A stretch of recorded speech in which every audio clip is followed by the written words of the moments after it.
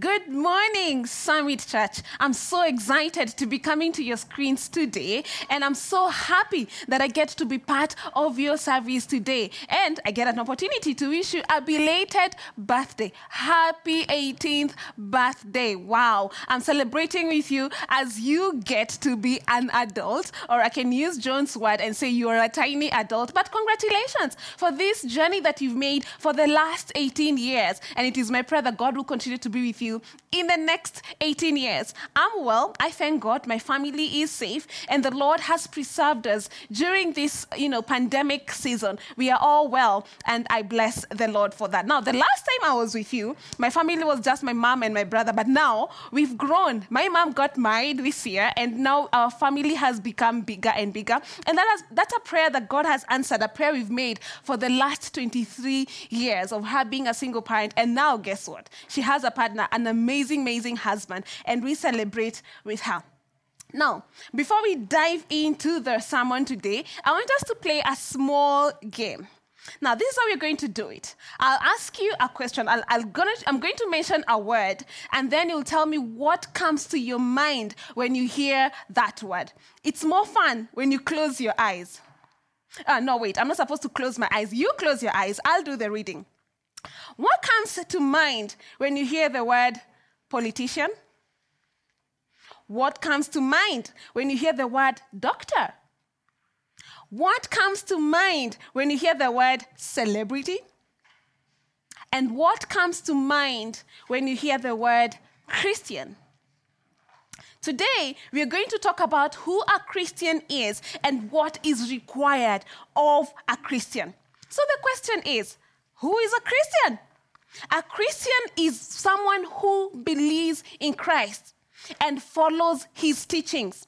The Bible calls this person a disciple. We see so many references, the Bible calling this person a disciple, which means a follower of Christ. So a Christian is a disciple of Jesus Christ. And because this word is so famous in the Bible, we are going to use the word disciple as we move on with our sermon today.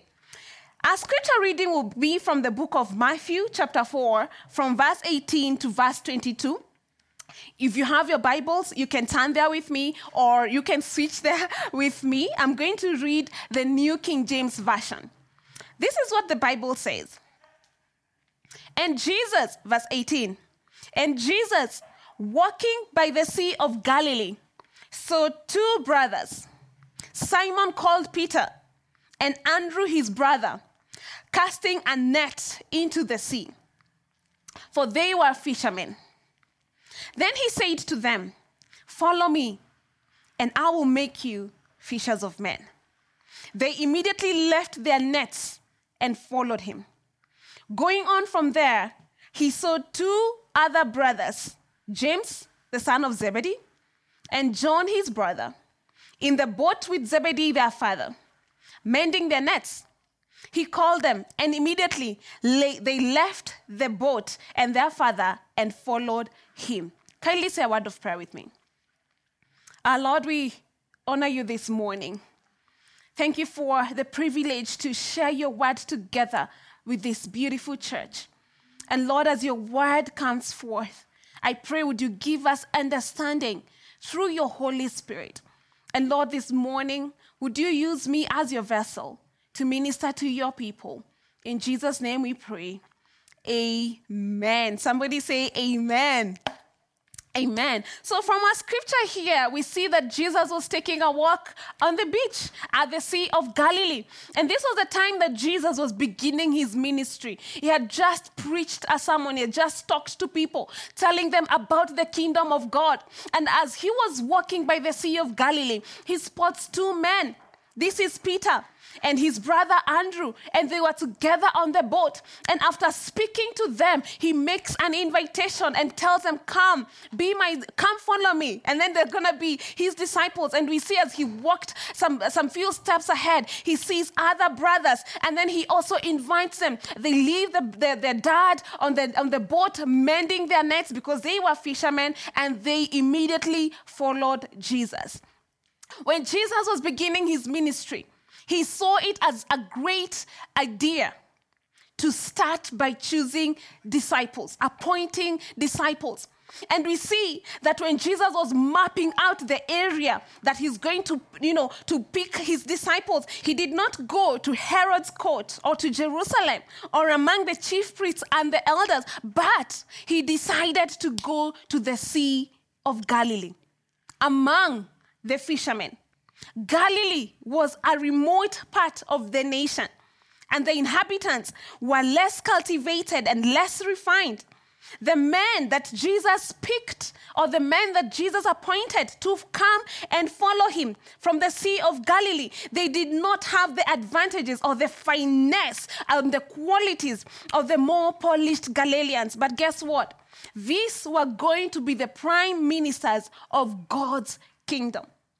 This shows us that God does not call the qualified, but he qualifies those he has called. Looking at fishermen back here in Kenya, we have fishermen, and most of them are not school educated. Most of them learn this skill from their fathers, which was trickled down to them by their grandfathers. And it's a skill that is passed on in a family lineage. And we would say they're not schooled. And probably that was the story of Peter and the other men that Jesus found at the Sea of Galilee. Probably they had not gone to school to learn anything. They only knew how to fish as a skill that they had learned. I want us to note something, that fishing was a respectable vocation back then. Their skill was not going to go on waste. God was going to use it as he makes them fishers of men. As they cast out their nets, the Lord was going to release a humongous catch of souls. And these fishers of men, of fish, are becoming great fishers of men. Their skill was not a waste. Today, I want us to discuss 3 major things that happens in a discipleship process. And we're going to draw these from the scripture that we read. The first one is the invitation. Jesus approaches this man and tells them, come, follow me. That is an invitation. And one thing that we note from this invitation is that Jesus is the one who calls.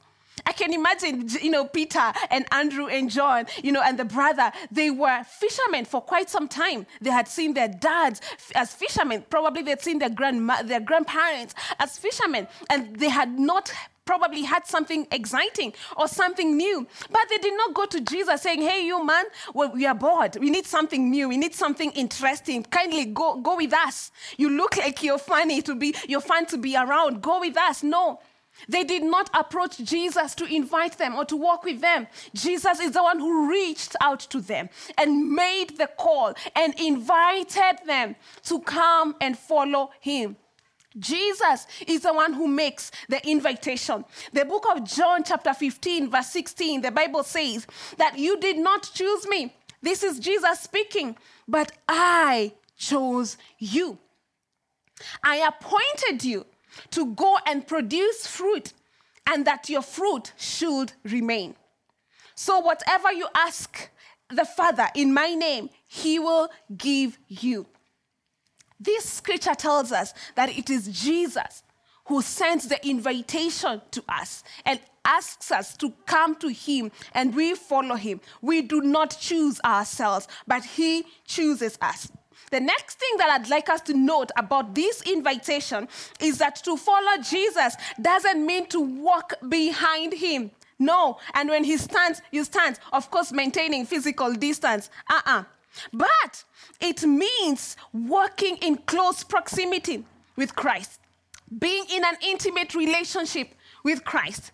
It means willing to learn, leaning in to learn, to be taught by Jesus. It means willing to change, willing to forsake our olden ways and to transform into the new ways. It means being flexible. It means walking in obedience, saying yes to the Lord, saying yes to him when he calls. It means walking in obedience. It means going the way he is going. If the Lord is going on this direction, if I go on the opposite direction, direction, I will not be following him. It means going to the direction or going the way that he is going. It also means doing the things that he does. If he's praying, we pray. If he's fasting, we fast. If he's teaching, we teach. Doing what he does. It means acting the way he acts, how he behaves, how he treats people, how he interacts with others. It means acting the way he acts. Guys, following Christ includes learning from him, imitating him, and submitting to his plans for our lives. So when these men followed Jesus, that is what they were signing up to. The third thing that I'd like us to note about this invitation is that following Jesus has to be something that we are willing to do. It's not something that we are forced to do or enstrained to come and do. No. It's something that we decide within our hearts that we are willing to follow through. We are willing to do this. Peter and his friends and brother, they would have decided to continue doing their trade of fishing. They would have decided to continue being ordinary fishermen, nothing fancy. But they said yes into following the Lord. They were willing to follow him. And because of their willingness to follow Jesus, they got a new identity. They were no longer fishermen, but now they were disciples. As much as it's Jesus who calls us, he will not force us to follow him. We have to be willing to follow him so that we can be his disciples. The fourth thing I'd like us to note is that following Christ is a step of faith into the unknown. Guess what? When Jesus was making this invitation, come follow me, he did not give them an itinerary of what is going to happen. He did not give them a map of where they are going. They did not know whether he's going to a wedding or a funeral, whether he's going to feast or to fast. They did not know whether he's going to Jerusalem or to Nazareth. They did not know whether he's going by donkey or by foot. But they took the step of faith and followed him. And this reminds me the story of Abraham. And when God called Abraham, he did not give him a map. He did not give him an itinerary. He did not tell him where exactly he was going, but he stepped out in faith and in obedience and in answering the call and followed the call of God. Guys, when God calls us, many other times we do not have the full picture, but we step in faith knowing that he holds our future and that he will lead us. That is what the disciples did. They stepped out in faith and followed this Jesus, forsaking their fishermen, forsaking their trade, forsaking their source of income, and they followed this Jesus who invited them. Guys, the second thing that I want us to learn or to discuss about discipleship is their equipping.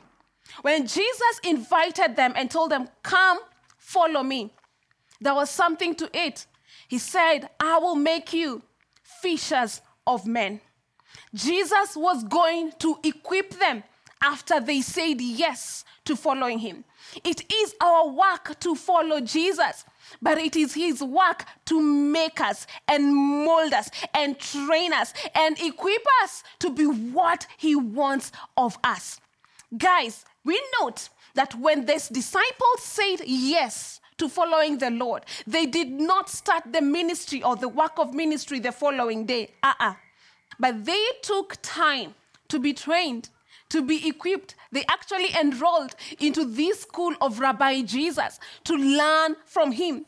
And Jesus was generous in teaching them. He taught them. He told them about his Father and his kingdom in heaven. He gave them the principles of living in this world.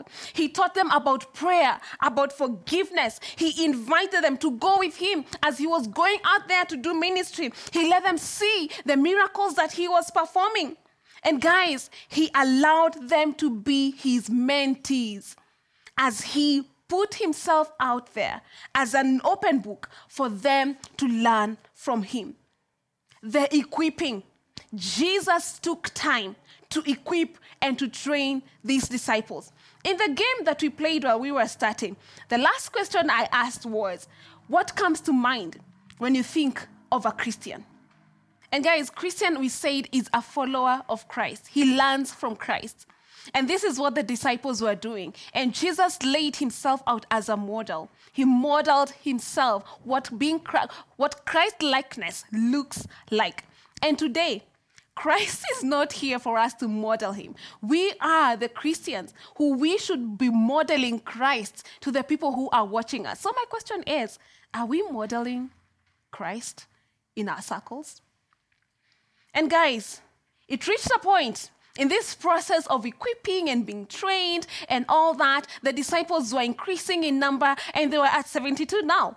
And Jesus sent them out 2 by 2 to go out there and heal the sick and proclaim that the kingdom of God is near. This was an end of year exam. The training was almost coming to an end. And Jesus sent them out there confidently, knowing well that he had equipped them, knowing well that he had trained them. And guess what? As they came out from the field, they came back with testimonies of how they saw the devil, fall down. But the mention of Jesus, they came back with, and I can say they passed the exams with flying colors because the teacher had taught them well. And guess what? They were now ready. They were now ready to graduate and go out there and practice what they were being taught. And that brings us to the third step of discipleship, and that is the commissioning. We see Jesus has made the invitation, come follow me. And then he tells them, as you come, I'm going to train you, I'm going to equip you. And that was our second step. He equipped them so as he was making them to be fishers of men. And now they were ready to be sent out there to go and fish these men, even after they did the exam. And guys, the commissioning that we have here is a lifelong assignment that was given to the disciples back then, and that has been given to us who are disciples right now, and that will trickle to the disciples that we are going to disciple if Jesus tarries. It's a lifelong assignment. It continues to move on. And this is what is recorded in the book of Matthew. And Jesus says, he came to where the disciples were meeting. And he told them, all authority has been given to me. I give it to you.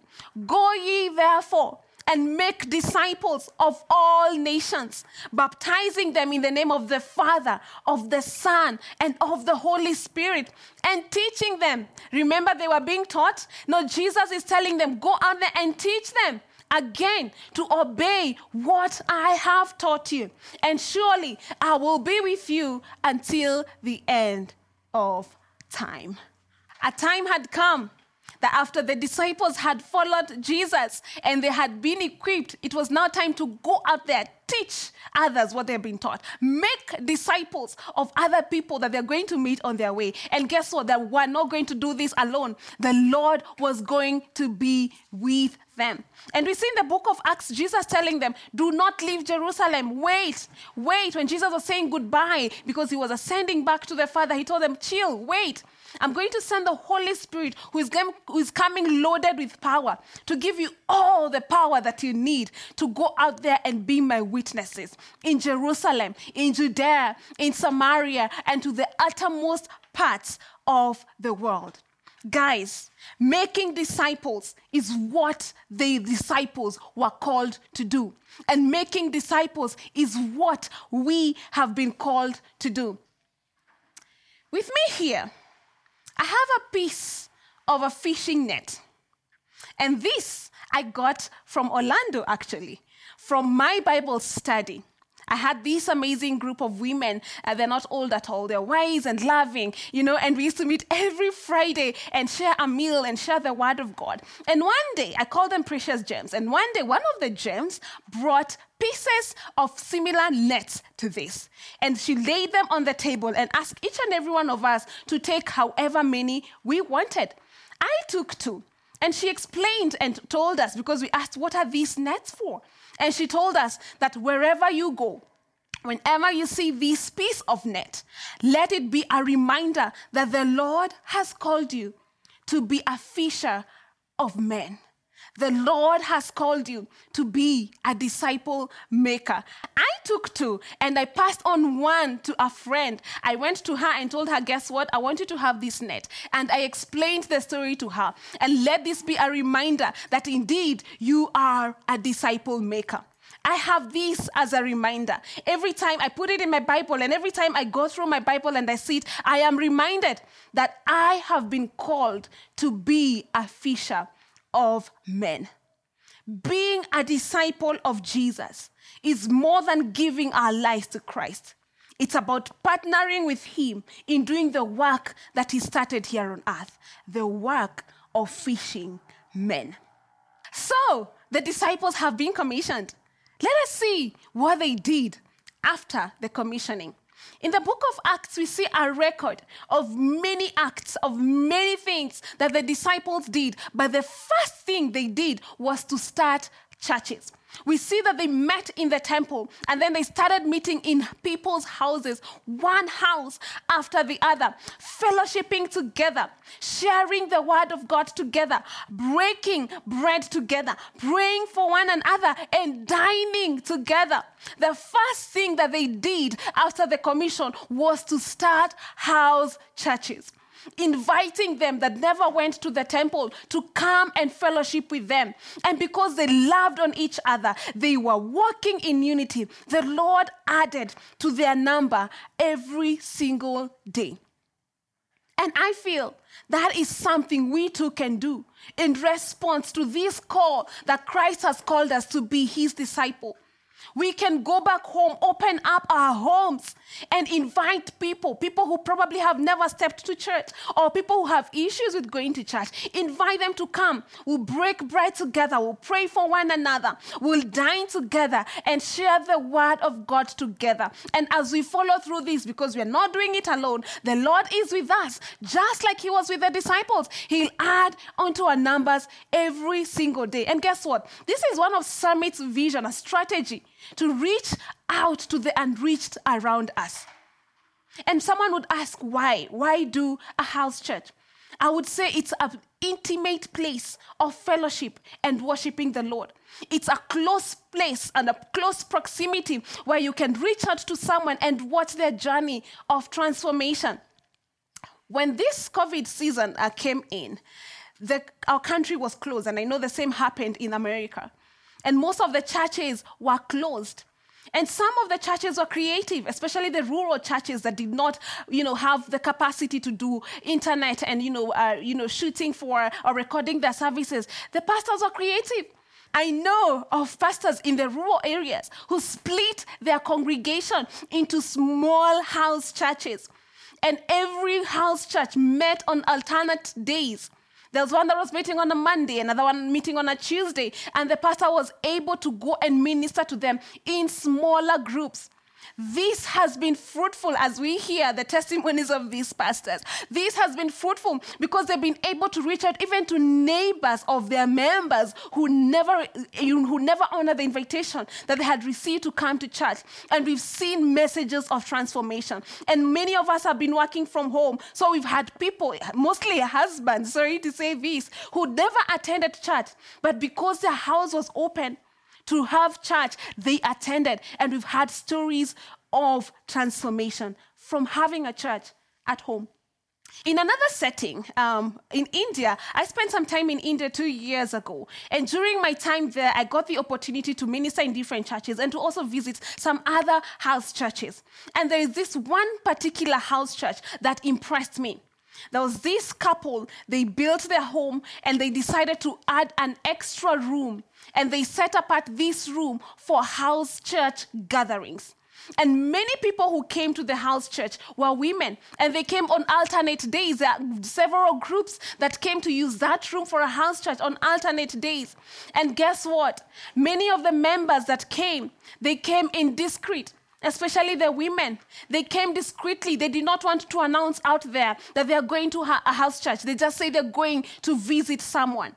Because there's a lot of persecution in that area. And they fear that if they say they're going to a church, they may lose their lives or even lose their home.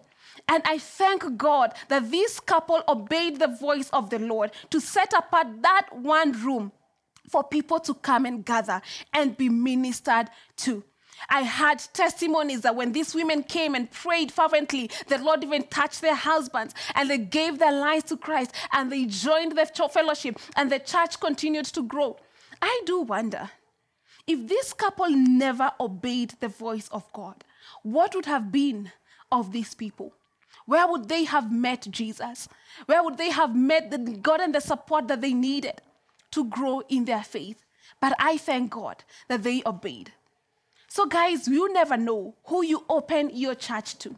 You never know what your neighbor is going through. And when they come to your house, there'll be transformation in their lives. But it is my prayer that we will hearken to this call and say, yes. Yes, Lord. It is my prayer that we'll be that disciple that we say yes to the Lord.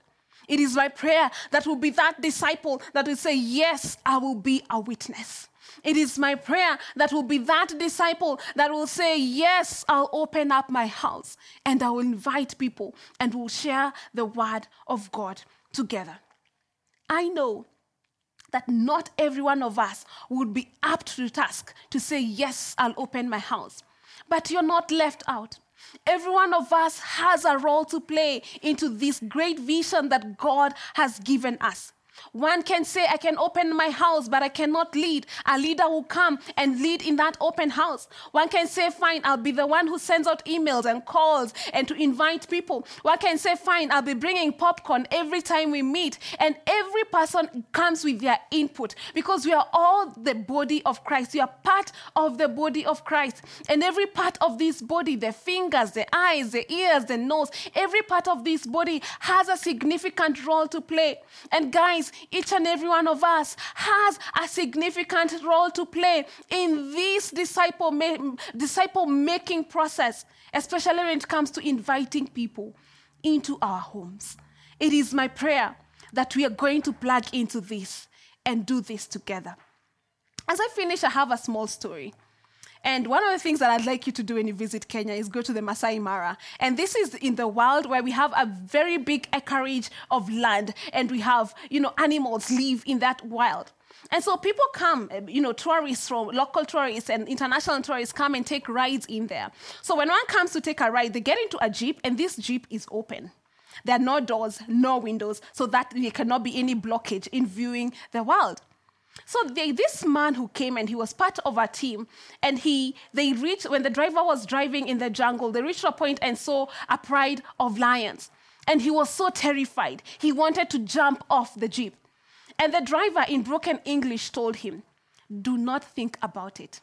Because when you jump down, it will take a second and the lions will tear you up. You'll be no more. But when we sit together in the jeep, all of us together, the lions think that we are this huge beast that he does not want to get in contact with. Guys, we are better together. We can do this. We can fulfill this call when we do it together. Craig Groeschel says that God is not calling us to go to church. He is calling us to be the church. Will you be the church? Join me in prayer. Father, Lord, we thank you for this great reminder that you've brought to attention this morning. That indeed you've called us to be your disciple. And that a disciple is not just one who has a relationship with Christ, but is also a witness of Christ. Father, would you help us, even as we navigate, Lord, on how we can be your witness, as we navigate on how we can make other disciples, as we navigate of how we can fish for other men. Father, would you help us and would you walk with us? Father, some of these areas are areas that we've not been before. Would you hold our hands, Lord, and guide us through? And I pray, oh God, for even this vision that Summit has, oh God, of using house churches as a strategy of reaching to the unreached. I pray, oh God, that would you bring all the resources they need and all the people that are needed, Lord. May you're the one who makes the call. You make the invitation, Lord. I pray, even as you invite these your people, I pray, would you give them the assurance that indeed you're going to walk with them and they're not doing it alone. We thank you because we know that a great harvest shall we receive when we engage in this endeavor. We bless you, Lord, and we honor you. In Jesus' name, amen.